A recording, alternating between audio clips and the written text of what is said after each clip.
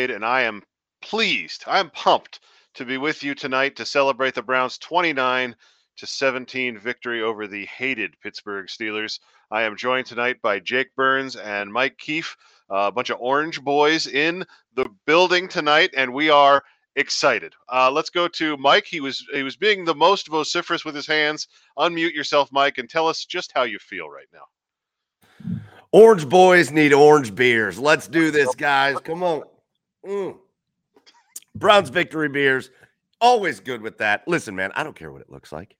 I don't care. Yeah. I don't care that we were all screaming about the defense in the first half. That's right. I don't give a about that.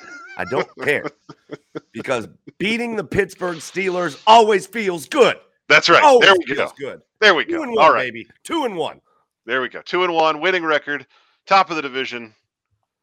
Feeling good. Yeah, I'm excited. I'm with you, Mike. Aesthetics aside, and we'll get into all of it. There's a lot to talk about there that is not good, but the score is good, and so we count that as a 1 in the win column. The Browns are 2-1, and boy, it feels like it's been a long 3 games, right, Jake? I mean, it's been a journey to get to this point. Yeah, this is a game that we said in the pregame they just had to win. I think that it would have been, based on the way the first half went, I thought like some guys are out here coaching. Like if they don't figure this out in the second half, there could be some really ugly 10-day break conversations happening in Maria. The defense, I believe, in the second half, I haven't looked at the next gen stats for the game, but I believe they held. Let's check here. I think I can pull the game book up for the second half. It does not have quarter 4 yet, but I think they held them to around 100 yards and 3 points in the second half. So it was a really nice bounce back performance after some not so fun first half action. But there's always a cost. We'll see with JOK. Walk seems to have broken ankle or something. He got like sumo splashed by Chuck Sikorafor. For that wasn't very cool. That was really dirty. Really weird, man. Like guys on the ground I don't know. I'm not going to waste time talking about that guy. But anyway, sucks to lose Walk because, man, he's a great leader. He's a great leader and all that. But you had to win. You had to get this win because everyone was feeling down, and justifiably so. It was a really miserable Sunday, and you needed to bounce back in 4 days because if you went 1-2 into these next 10 days, was going to be miserable. So they did it. They did what they needed to do to win. I'm sure everybody in that locker room is really excited about it. AFC North wins are never easy.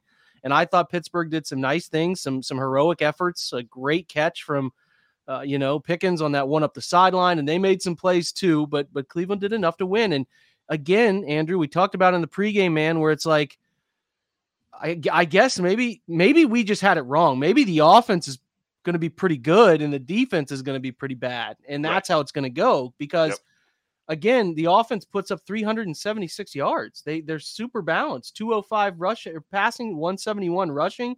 Like they're good. They're apparently good. And Kevin's dialing up some great concepts, some great timing. And Jacoby is really ripping the ball and playing even better than I think anybody could have anticipated. So you feel really good about this win for the next 10. There are things to clean up. Apparently they have never worked on hands team. The NFL made the rule change. It was supposed to make it harder to recover onside kicks, but the Browns are making them miserable. Like they got guys, I get it. You want some guys to rush the other side and block a few, but just go get the rock, man. Like we got these guys sitting back and waiting, and it's like they got to work on that. I hope they do in these 10 days, but again, feel good. After what we all went through Sunday, we deserve to feel good. So feel good, man. Feel good. Yeah. It does feel good. 2 quick shout-outs. Warpath with some gift subs in the chat, and OG Philly dropped a 10 spot of gift subs. So thank you to both of you guys. Really celebrating a Browns win over the Steelers in the best possible way. We're feeling the love tonight, and it feels real good. Jake, you segued into it perfectly. I put together a rundown. I spent a little bit of time on it. I write some notes. I have some ideas. And then, it's 4th and 6, and the Browns get caught with 12 men on field goal defense. And I stop what I'm doing, and I add a new number 1 to the list, and it's just fire Mike Prefer. Get that guy out of here. He doesn't know what he's doing. There's no more discussion. There's no more, well, maybe this, maybe that. He's not good at his job. He shouldn't be here. Get rid of him. I don't really know what purpose he's serving. Sorry, Mike, take it. Go ahead, bro. No, man. Listen, I argue with me, Mike. I can't argue with you on that. All right. I can't. I mean, first of all, Oh God, why is the new return man's name escaping my head? Chester Rogers. Yeah. Okay. First of all, I'd like to thank Chester Rogers. Every time he went to catch a punt tonight, I felt like we're in good hands. That guy's catching even the one where he kind of went crazy there, like in the second half, where he maybe shouldn't have. Maybe he should have just fair caught it and been fine. I never worried about Chester Rogers catching the ball, so that was a positive. Yeah. Little slight added note to that. I don't think Demetric Felton played at all on offense either. So I don't think he was out there, period. Maybe other than a few specials. Yeah, was he inactive? Yeah. Yeah, well, that tells a bigger story. Yeah. Yeah. I mean, so he's right on the Yeah, I don't know, man. They just don't seem well coached. They don't seem well coached. Even when you had Ford run the ball out from like 8 yards deep, and he was real hesitant about it anyways. Like, what are you doing, man? Just hard rule, man. It's in the end zone. Just take it 25. Simpler for everybody. You may get lucky, Mike, and bring it out and get to the 30. Hey, cool, 5 yards. Like, is it worth it? The percentage of negativity, the fumbles, like, is it worth it? The word that I use to describe the Brown special team right now is panicky. They feel panicky. Everything feels panicky. We're panicky on onside kicks. Yep. We're panicky on punt returns. We're panicky on kickoffs. There's nothing calm, cool, or collected about the Browns special teams. Yep. That has to point to the coach. It has to point to the coach. You got guys that have made good plays on special teams. They had some pretty good kick coverage in the game today. But, man, I don't know. It just the whole thing feels panicky to me. And I would just remind people, too, that Mike Prefer wasn't hired the same time as Kevin Stefanski. He was already here. So this is his 4th year. I know that a lot of the players have changed, but he has been here for 4 years, and their special teams have been bad for 4 years. So yeah, I'm sensing a theme. And I just want to be clear. Like, I'm not a guy that wants to sit here after every game and say, oh, we should fire this guy, we should fire that guy. But, 12 men on a field goal, it's 4th and 6. If it's 4th and 5, the Steelers have a first down. Maybe they get a touchdown. It might change the course of how that all goes. Can't happen. And there's no reason for it. It can't happen. It can't happen, and it keeps happening. So that's it on Mike Prefer. I that's a check for me on the first line of my rundown. Let's get into celebrating, because it was a win, and I get worked up about Mike Prefer, and a lot of people in chat are right there with me, so I know that I'm not off base. But let's talk about Kevin Stefanski, because Kevin Stefanski put together an offensive game plan that had the Steelers guessing. He had Terrell Edmonds and some of those linebackers in hell tonight, with David Njoku and Amari Cooper working inside, and some of the screen actions that they were running. It was a masterclass offensively, and they had guys open whenever they wanted, including a deep pass to Amari Cooper that Jacoby Brissett just decided to launch out of a cannon for some reason, and then Cooper couldn't handle it. But that probably goes for 6. Jake, just how impressed were you with the Kevin Stefanski offense tonight? It's the same offense, man. He finds ways to get guys open. He knows what teams like to do defensively, coverage wise, in certain situations, and he finds a way to put people in the right spot.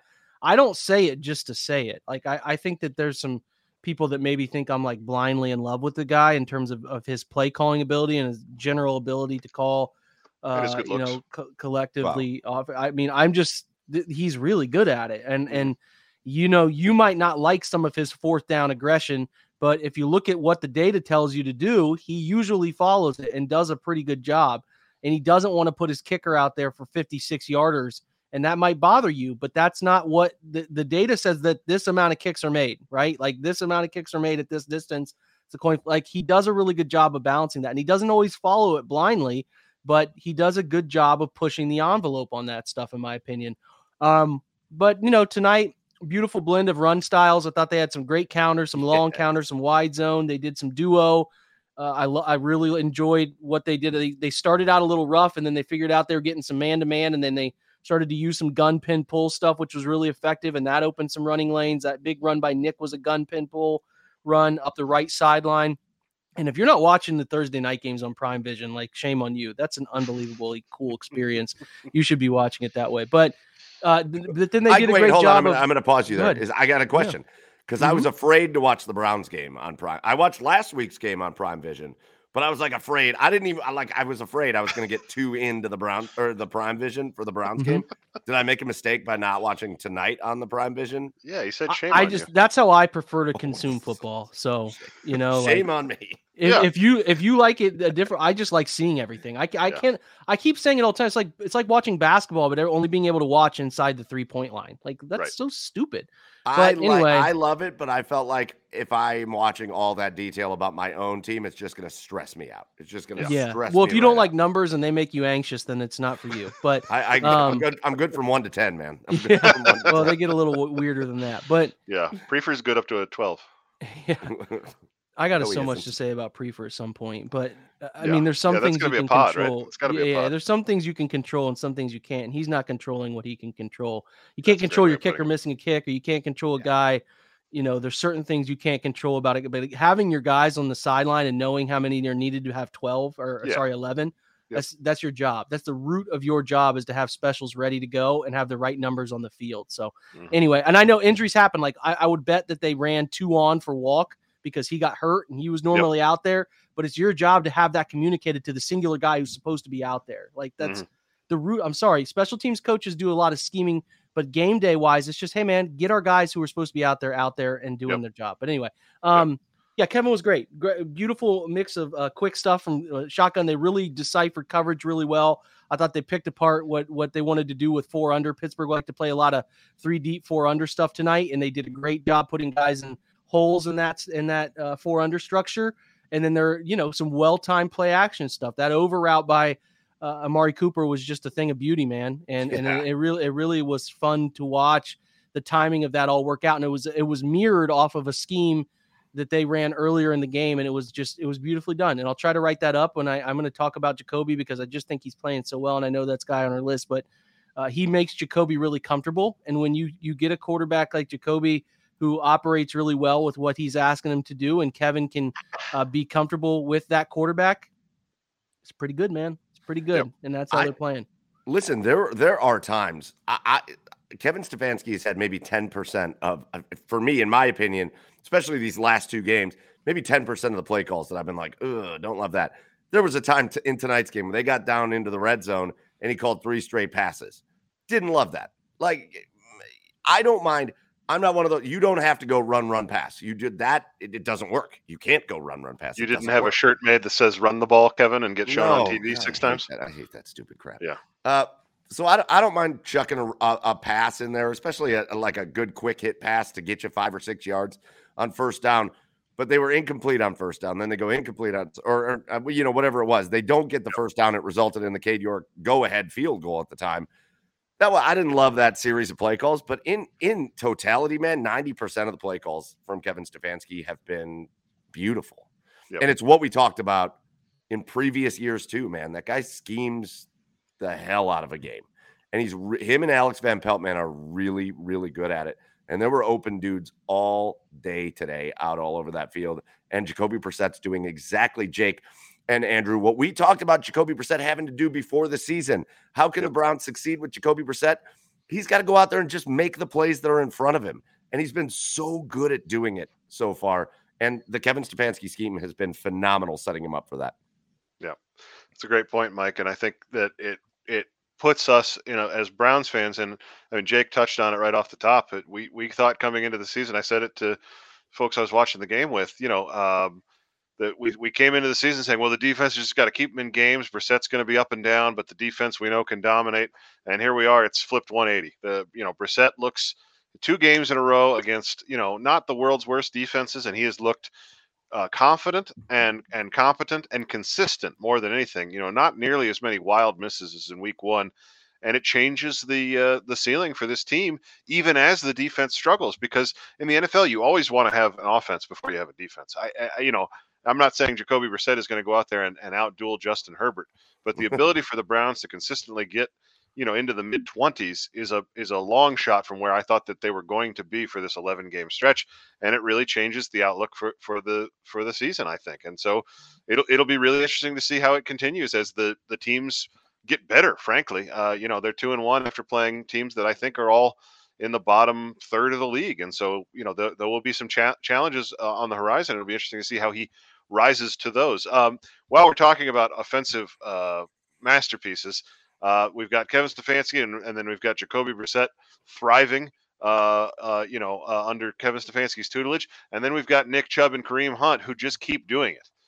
3 games in a row where these guys look unstoppable at times. It's a 1-2 punch that is I think probably the envy of any in the league.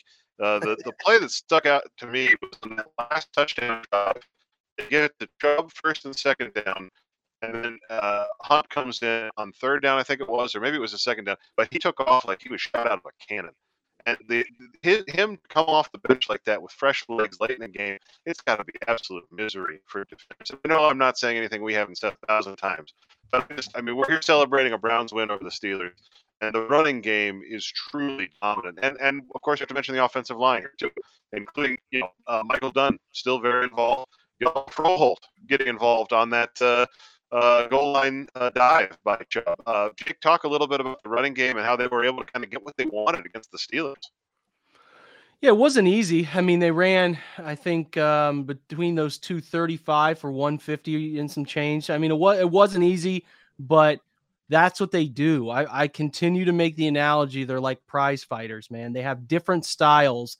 And when you sleep for 1 second on the fact that Nick is in or Kareem is in, and you lose track of who's actually out there, it's the most patient runner in the league, Nick, and he'll make you pay. You'll pay for anything that you if one guy loses gap responsibility, he's going to make you pay. It's Kareem. This guy's downhill in your face right now runner who will run into you. I think you get used to Nick where sometimes Nick will try to make you like Kareem is going to hunt out your chest and try to run through you and be a very punishing. And he's such a fall forward guy, like an amazing fall forward talent. He's always dragging extra yards, keeping his balance, putting his hand down, doing something to gain extra yards. So that the style, the run approach they have where you're kind of expecting some certain things from certain guys, and then they'll mix it up and they'll put Nick on some gap runs and then bring Kareem in and put Kareem on some zone runs. Like they have no fear in going crazy on it. And like they'll put both of them into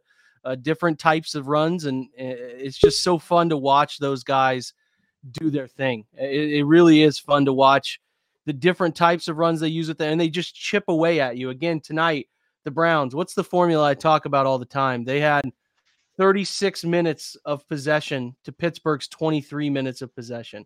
They had 71 plays to Pittsburgh's 55 plays. That's the formula, man. And they 376 to 308. That's the formula. So, that's kind of what I've continued to say is run the ball as diversely as you can, get about 15 to 20 more plays and about 10 to 15 more minutes of clock. And they're going to be in almost any game that way.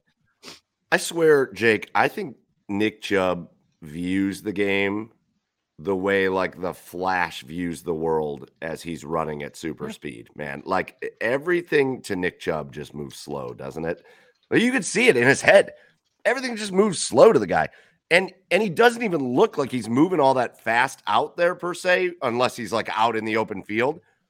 But he just like stops on a dime. Al Michaels called it out a couple times on the broadcast. Just stops on a dime and just darts the other way. I've said like LeBron everybody. LeBron's a 2 beat ahead NBA player where he sees things unfold before they do. And I think that's the same gift that Nick has, where he's 2 beats ahead of run schemes. And that's what makes him so gifted. It's like, oh, how did he see that? Oh, well, he has an idea of how it's going to unfold before it unfolds. It's just what he's good at. But there are also very few things that I like more than violent runner Kareem Hunt. When he gets in that mood, he did it towards the goal line a couple times. He got stuffed, unfortunately. But when he gets violent and he just turns his shoulders downfield and just goes, and whoever's in his way, he's not stopping. He's not juking.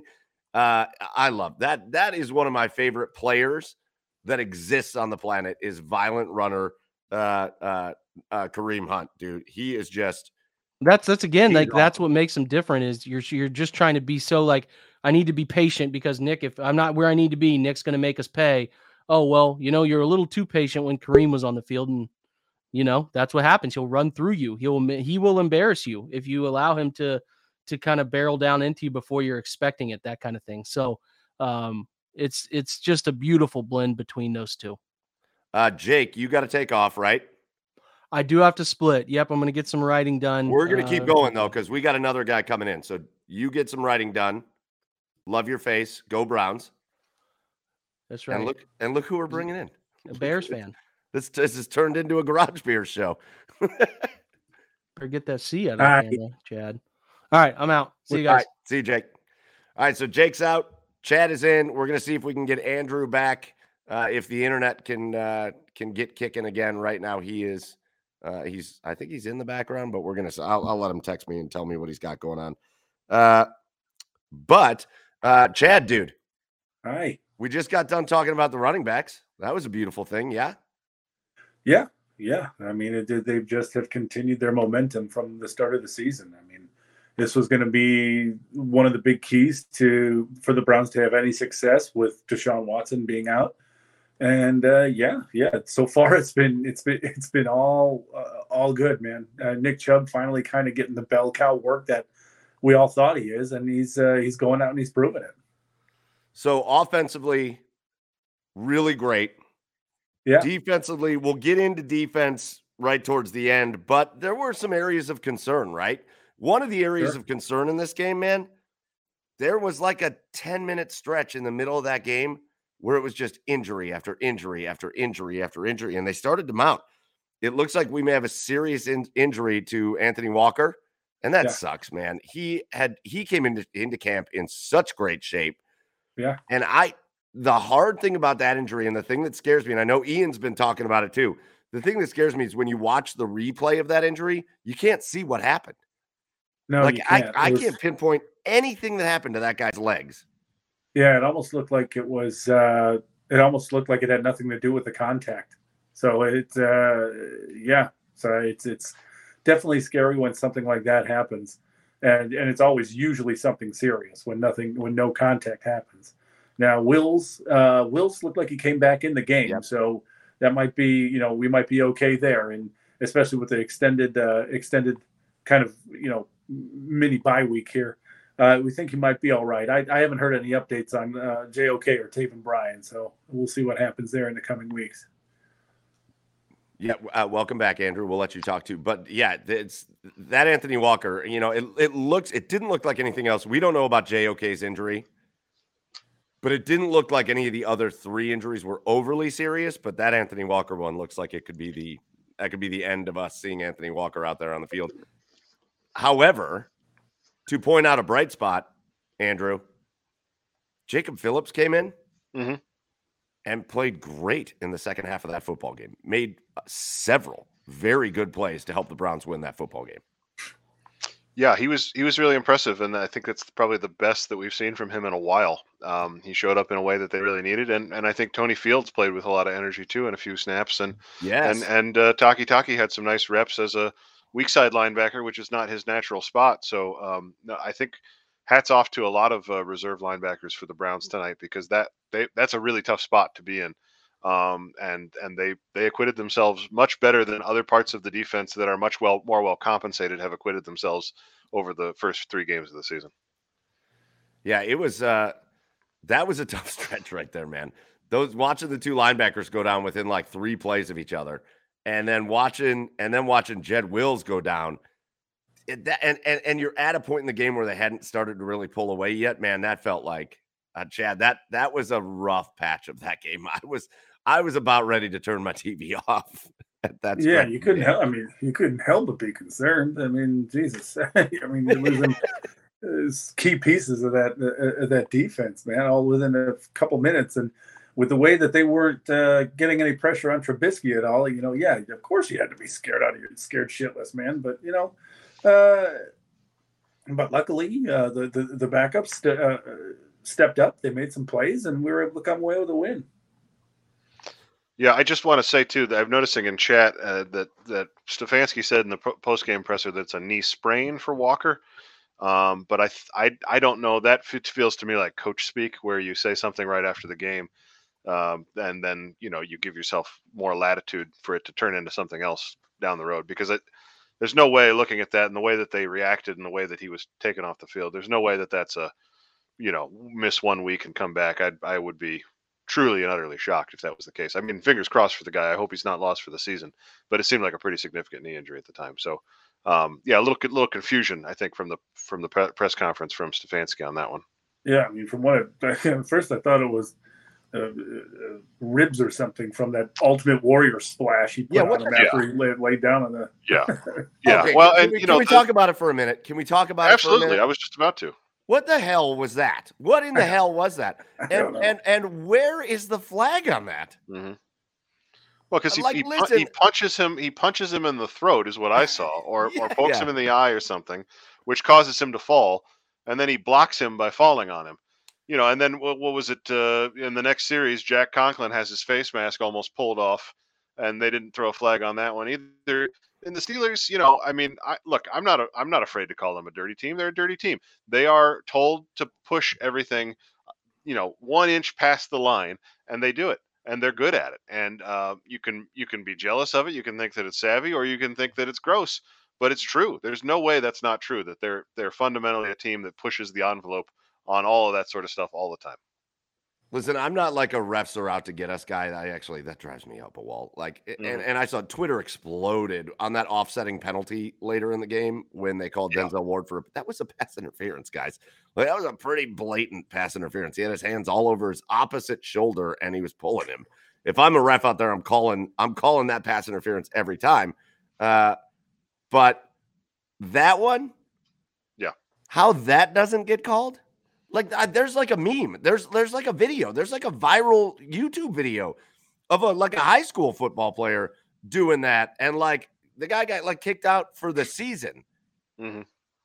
What is that? Who taught you that? I saw somebody online. I saw somebody on Twitter say, "Oh, don't be so caught up on that play. That's what offensive linemen are taught to do." I'm like, what? Where did you learn football? Mm-hmm. Where did you learn football? That you're supposed to do a frog splash, Eddie Guerrero style, from the top rope on a guy when he's down and injured and not moving. Where did you learn that? Obviously, I didn't learn football ever school of offensive line blocking. That's my favorite. That's the same school that Mike Prefer teaches at, I'm pretty sure. Oh, no. Yeah, right. No. Shit. Prefer just catching strays. No, they're not strays, Mike. I'm shooting at them. There's nothing stray about this. Nothing stray about this. This is Game of Thrones style arrows going right. It's a red wedding situation. Oh no. All right. So the good news is, like you said, Chad, if you're going to have a game that has a few, especially if they're not the most serious injuries, we'll see what Walker's is, but JOK, Taven Bryan, Jedrick Wills. The good news is if you are going to have, if you're going to have a game where you're going to have some minor injuries, it's good to have that happen on a Thursday night and give these guys 10 days off to come back around. That is a positive. Andrew, you and I were both just going to kind of tag team at this. So I think the next topic is one that I'm very excited about. But that 1-2 punch, man. Yeah. That 1-2 punch. The Browns are used to having a 1-2 punch that's Nick Chubb and Kareem Hunt. They had another one tonight. Welcome to the season, David Njoku. Yeah. Welcome to the season, David. And Amari Cooper, man. So I want to know your guys' thoughts on this, because this is another thing I saw going around. People kept saying online, Amari Cooper is to the Browns what OBJ was supposed to be for the Browns. And I don't agree with that, because I don't think OBJ and Amari Cooper are similar at all. No. I think Amari Cooper is to the Browns what Jarvis Landry was for the Browns, but just faster and harder to cover. Yeah. Yeah. And I think we saw tonight the first time the vision that Andrew Berry had putting this together this offseason. I think he understood that this 1-2 with Amari Cooper's flexibility to work inside and outside, and the same with Njoku's flexibility to work inside and outside, it's a tough matchup. And if you can use either of them to find the favorable one-on-one, poor Terrell Edmonds, I called him out earlier, but he was getting put in a blender a few times tonight. And it's just, how these guys work, because they're versatile. They can line up anywhere, and then they can find the matchup that favors them. And that's what they were doing. And that's what Kevin Stefanski is so great at. That's what we were talking about a while ago. And so these are his weapons. These are his tools in the pass game. And as excited as I am to see it, and I think, as I said before, a good Jacoby Brissett and these two weapons makes this Browns offense legitimately dangerous, especially considering their running game. I'm even more excited to see what Deshaun Watson does with weapons like this, because I think you can make the argument. He certainly had DeAndre Hopkins, but I don't think he's had a 1-2 punch like this since he's been, in the league, Watson. And so seeing him come back with these weapons, I'm excited to see it. And Anthony Schwartz is what OBJ was, or OBJ is what Anthony Schwartz is trying to be for this team. Anthony Schwartz is what Kenny Britt was to the 2018 Browns. Right. Yeah. No, but yeah, that's what's up, OBJ? What's up, OBJ? What are you doing? Yeah, that's how a weird. You want to come back? Yeah, it's a weird analogy because OBJ was supposed to be it was supposed to be the vertical threat in this offense. He wasn't supposed to be the intermediate, precise route runner, even though he is a pretty good route runner. But yeah, no, definitely Cooper. I definitely agree with the Cooper and Landry analogy.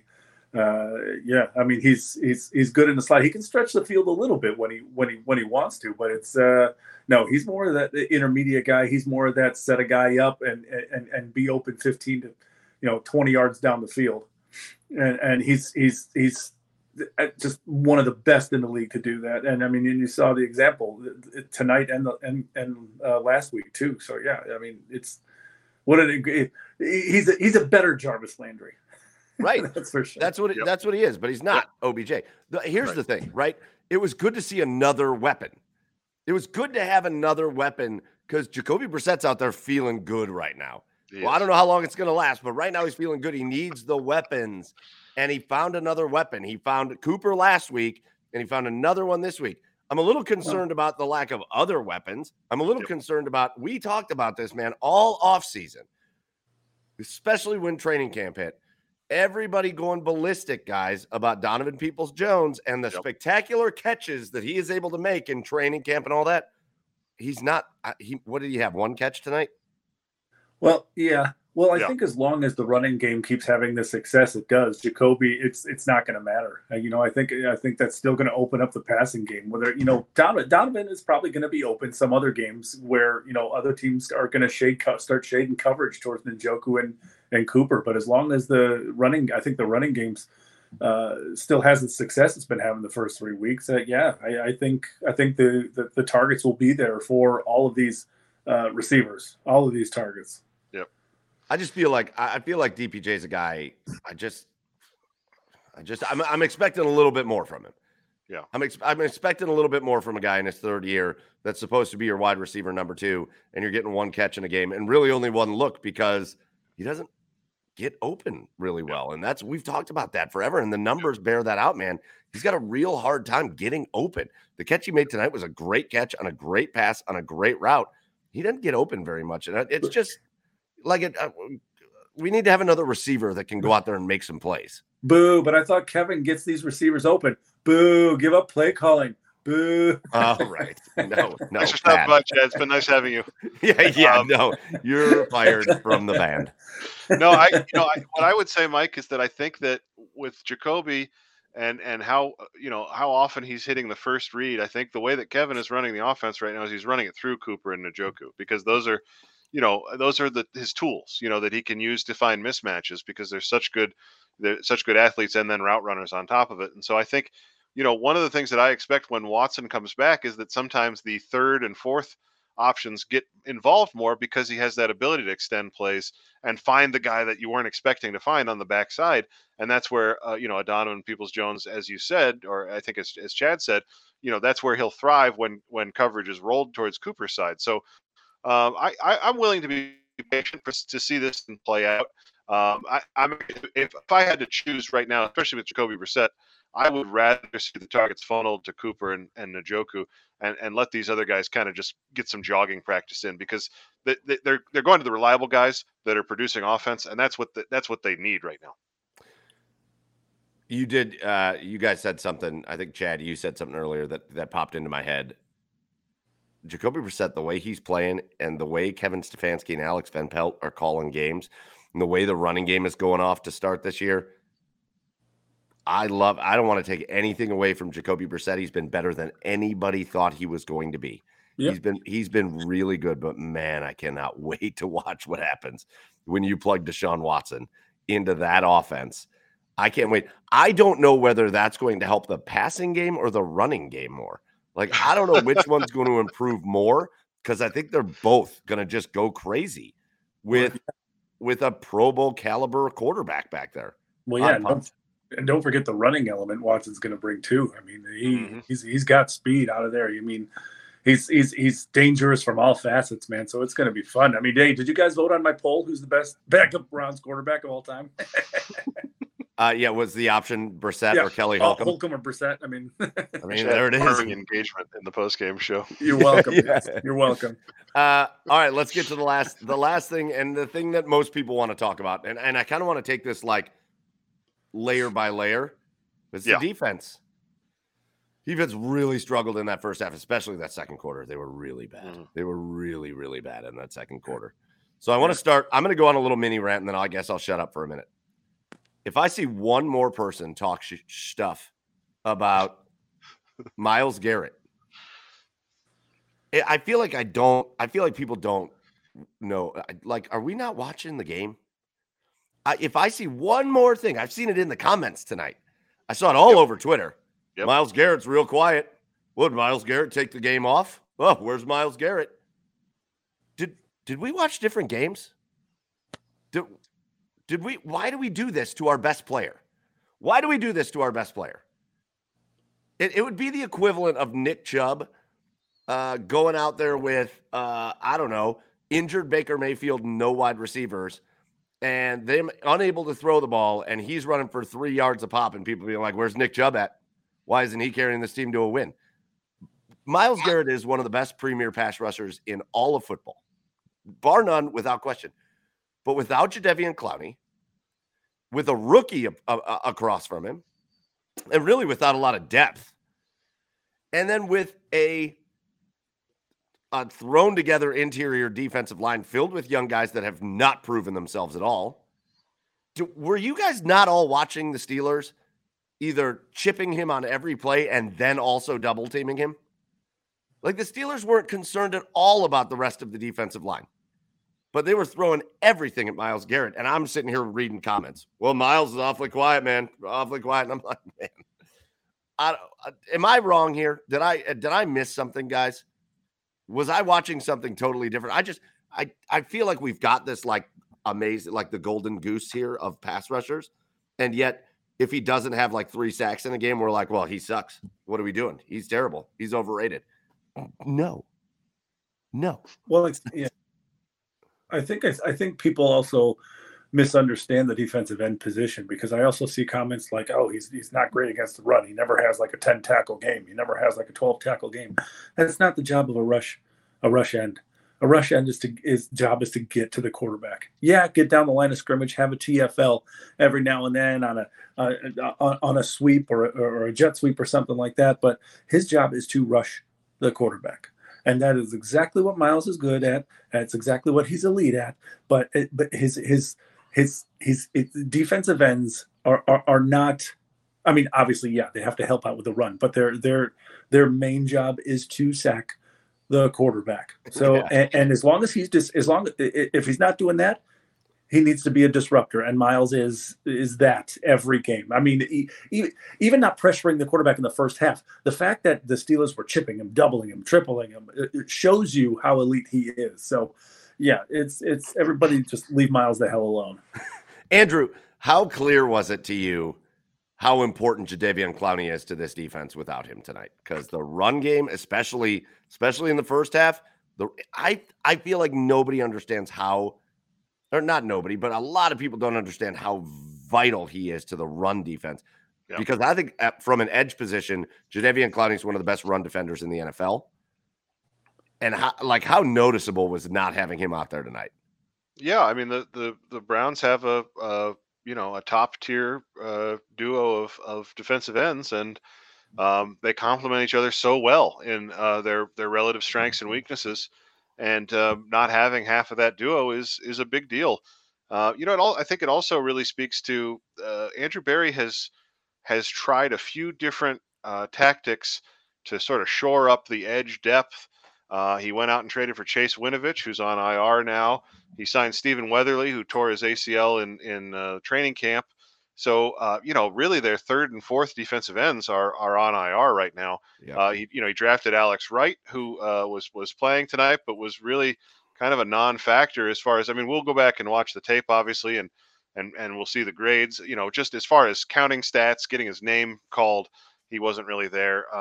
And then you've got Isaiah Thomas and Isaac Rochelle rotating in, and those guys just are not difference makers. And so it really all falls on the lap of Myles Garrett. And the thing is, to your point, Mike, the other team knows that. So they can build their entire protection scheme around stopping him because they know nobody else is likely to show up. And so, I was a little disappointed because I thought this might be an opportunity for a Jordan Elliott to take a step forward, Taven Bryan to take a step forward, Perry and Winfrey. There's a lot of names out there that we spent, the offseason saying, boy, if any of these guys want to step up, there's a job for them. And this was their night. And I don't, on first viewing, sitting on the couch watching it, none of those guys did that. And that's disappointing to me because, any NFL offense is going to be able to shut down a single pass rush threat when the other three guys don't really pose much of a threat and all can be handled one-on-one.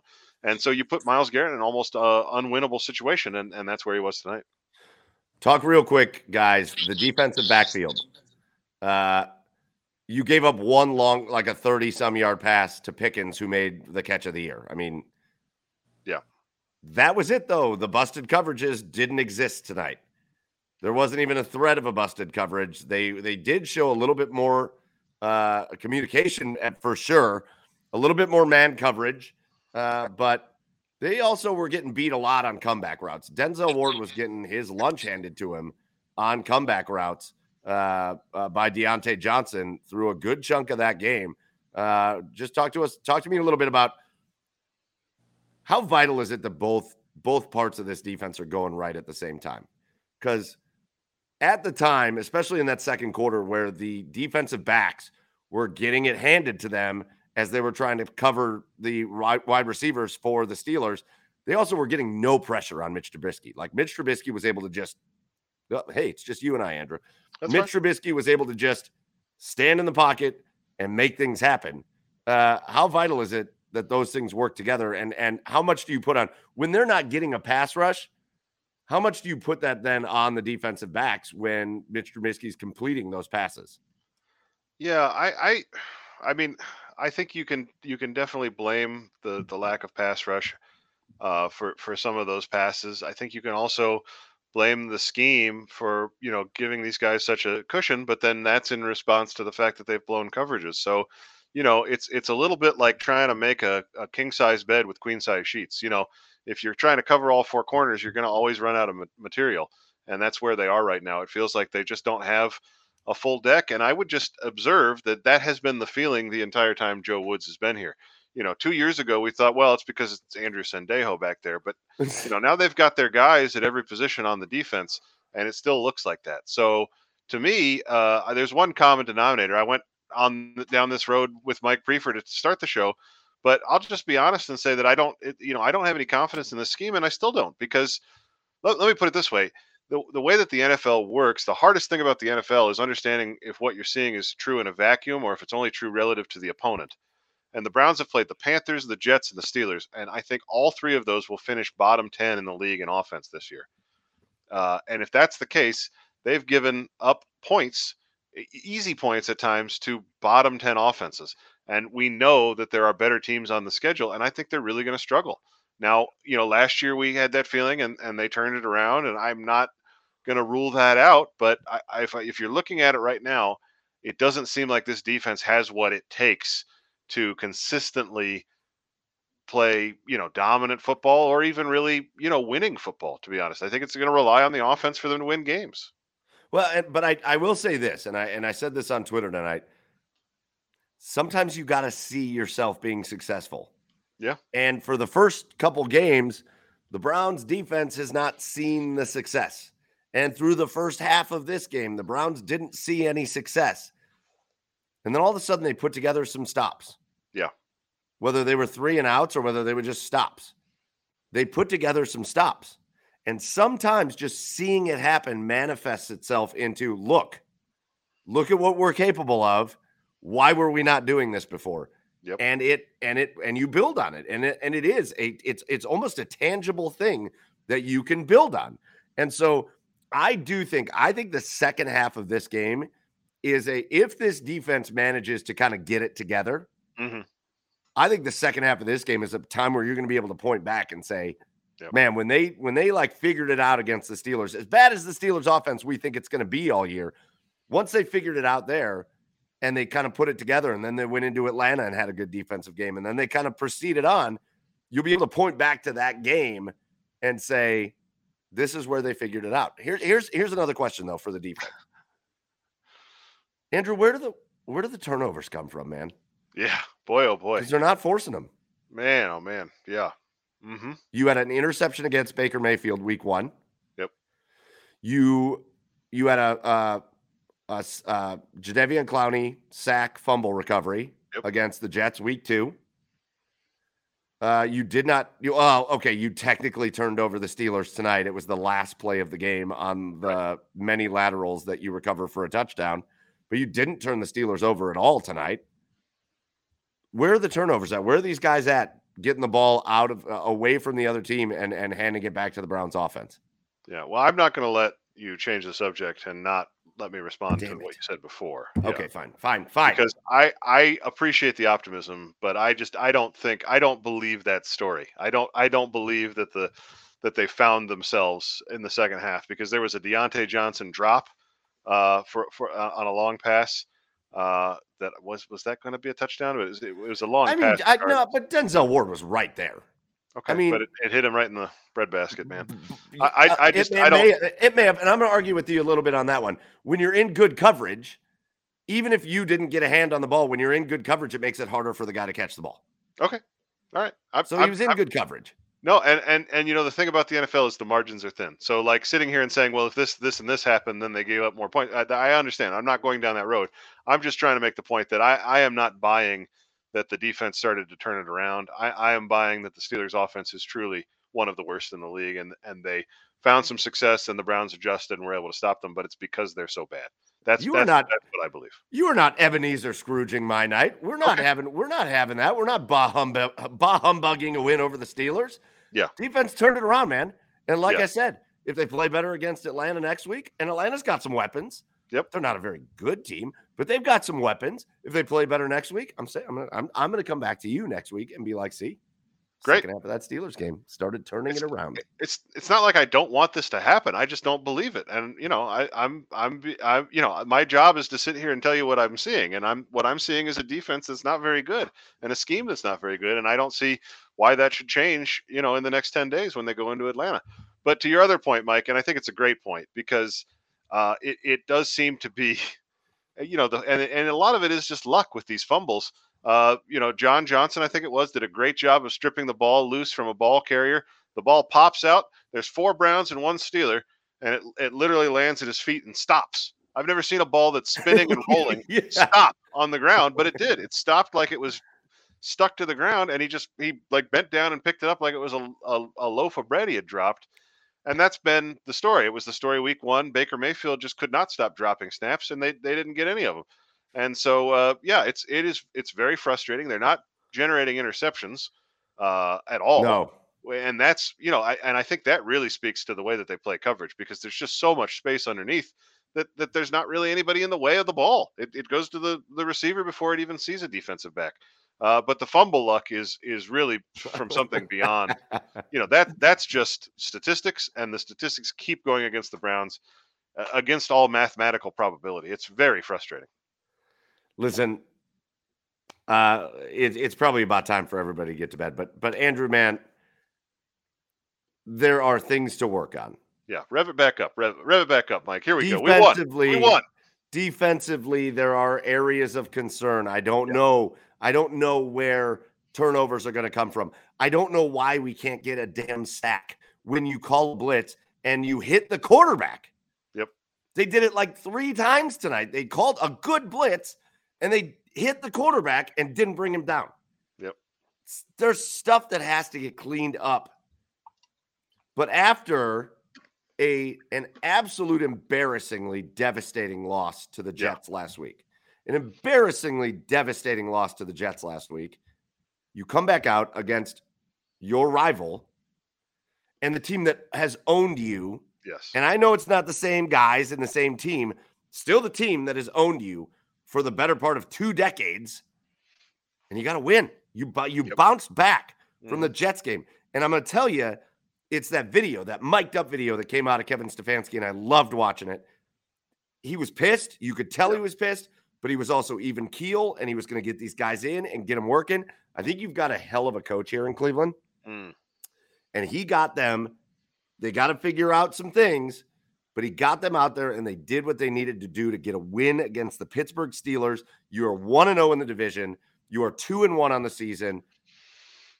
We can shake off last week. You did it, and you got a long week to just enjoy this win, get guys healthy, and move on. There's no reason to not be celebrating this tonight.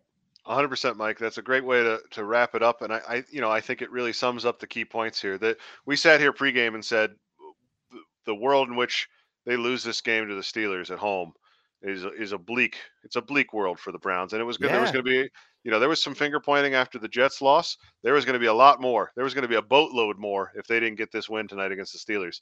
And it felt to me like it's early in the season, but it was an organization sort of teetering on the brink of something that could have turned ugly. And credit to them. And I think, as you said rightly, credit to Kevin Stefanski. He is absolutely the right head coach for the Browns. And I trust him. I really do. And I think that they're in good hands. I think he will solve, whether it's replacing or changing the way that the coaches underneath him work. He will solve those problems. I believe that. But, obviously that takes a little bit more time. But no, they won. They won by 6 points that ended up being 12 points because of a lucky fumble. Yeah. And it's a game that they had to have. They have it. They're 1-0 in the division, as you said, and it gives them time to go to Atlanta. And more than all of that, it gives them, I think the thing that you said about the defense seeing it, that does, I do buy that like it's early enough in the season that you just need to stack wins. So if they can stack this win with another one next week in Atlanta, not to get too far ahead of ourselves, but if they can be 3-1, even if they then have to play the Chargers, that's where you want to be. You want to be 3-1 after 4 games, and they've got that opportunity gift wrapped right in front of them. And listen, we can get into the rest of the season later, but you lost a game to a team that you should have beat. Right. I still think you're going to beat a team that everybody thinks you're going to lose to. Yeah, so we're going to beat Tom that's Brady the way the season. Sure. That's the way the season goes. A couple quick things I thought were really cool. I saw this online.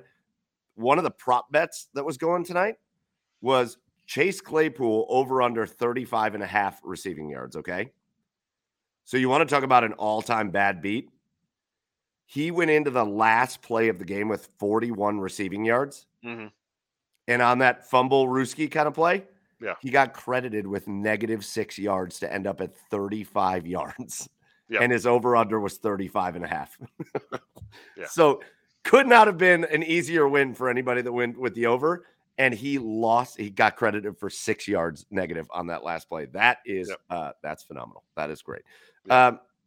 The only other thing I'll say to bring it to a positive note, I heard a lot over the last week after the loss against the Jets, how close they were. They were a 58-yard kick from Cade York away from being 0-2. Right. Heard that a lot. Drove me crazy. Yep. Because you were also 97 things that shouldn't have happened away from being 2-0. Yep. The onside kick. And even the things that were like so out of like, I'm not even talking about the blown coverage, just the other stuff that happened in that game. You are all that stuff away from being 3-0. Yep. You are one crazy loss. Yep. 99.1% loss away from being 3-0. Yep. So things are okay for the Browns right now. You lost a tough one last week. You came back in beautiful fashion. Huge credit to Kevin Stefanski. No credit to Mike Prefer, but huge credit to Kevin Stefanski for getting these guys ready. Huge credit to Jacoby Brissett, who deserves this first win, or his second win, as the quarterback of the Browns. Credit to all these guys that worked their tail off to forget that bad beat.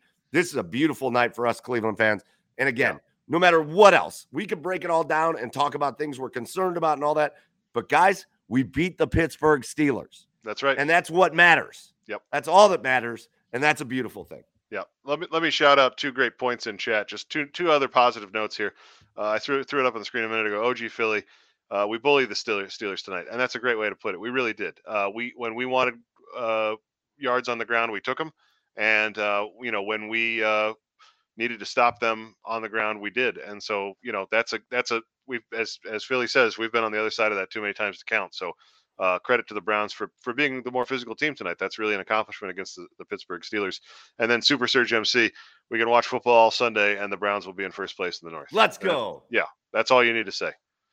So that's I like this. I don't want to just sit here and pretend to be only positives. There's stuff wrong with the team. I think 2-1 is a fair reflection of their record. But then at the end of the show, let's sit here and talk about the things that make us happy, right? We can watch football all Sunday. We can watch the Ravens play. We can watch the Bengals play. We can watch every other team in the AFC play, and the Browns will still have a share of the AFC North lead by the end of the day. And yeah, we beat the Steelers at their own game and look good doing it. So that's hats off to Stefanski and the Browns. It's a good night to be a Browns fan. And you heard it from Stefanski, and that mic'd up too, and I loved that too. And I know he was celebrating the Nick Chubb touchdown that people were whining about, but that's stupid. Anyways, but he said, man, when they know you're going to run the ball and you're going to run the ball and you still run it down their throats, and the Browns did that tonight many times. The Steelers knew it was coming, couldn't do anything about it. Exactly. Nick Chubb, Kareem Hunt, and even Jacoby Brissett on those sneaks, man. Lethal on the sneaks. Man, it was great. So, Andrew, if you want to close us out, man. Well, Mike, thanks for stepping in. I had a little internet trouble there earlier, and it was fun to shimmer away into the void for a bit and come back. It's always nice to visit the void and see how the weather is this time of year. All I would say is that it's maybe this is too much perspective, but I still vividly remember the 0-16 season ending with that Corey Coleman drop against the Steelers, and I remember when you saw the Steelers on the schedule, you just assumed from the Monday before that it was a loss. You didn't even entertain the possibility of beating the Steelers for years and years and years. And now, I think we have their number a little bit, as much as I cringe to even say that out loud. But I think Kevin Stefanski knows how to beat this team, and it makes me feel really, really good. So it's been a pleasure, real pleasure, to bring you the pregame and postgame tonight. So many excited fans in chat, so much enthusiasm. OG Philly pointing out that the Guardians got a sweep tonight over the White Sox as well. Let's go. Yeah, all is well in Cleveland sports Magic right now. number 5. That's right. Yeah, they're on the doorstep. We're going to have playoff baseball somehow in Cleveland in October. Never would have guessed that, even as late as July. So it's a great night to be a Cleveland sports fan. It's a great night to be a Browns fan. And I'm so happy to share it with all of you, to share it with you, Mike, to share it with Chad, to share it with Jake. It's just such a pleasure to get on after a game like this and just talk Browns for a while, even when I do kind of say cranky things about the defense. Hey, listen, you're a well-read man. You got to bring a lot of perspectives. You just got to bring better internet next time, man. Yeah. We got to upgrade that service. Who do we got to talk to down there? Oh, that's a good question. We should probably talk to Cletus on the corner. I think he's the internet guy. Come on, Cletus. All right, I'm going to bed. I'm going to be up in 5 hours. I'm going to bed. Yeah. Mike's got an out. We got an out. We've had a great night. Thank you for joining us. Everybody out there, really appreciate all of you in chat. Thank you to Jake. Thank you to Chad. Thank you to Mike. We had a great show. Thank you to Ian for producing. And we will be back for Monday Rewind on Monday night. We might do a Spaces tomorrow, but don't tell anybody I said that. Until then, have a great night. Go Browns. Beat the Steelers. We did. Let's go, baby.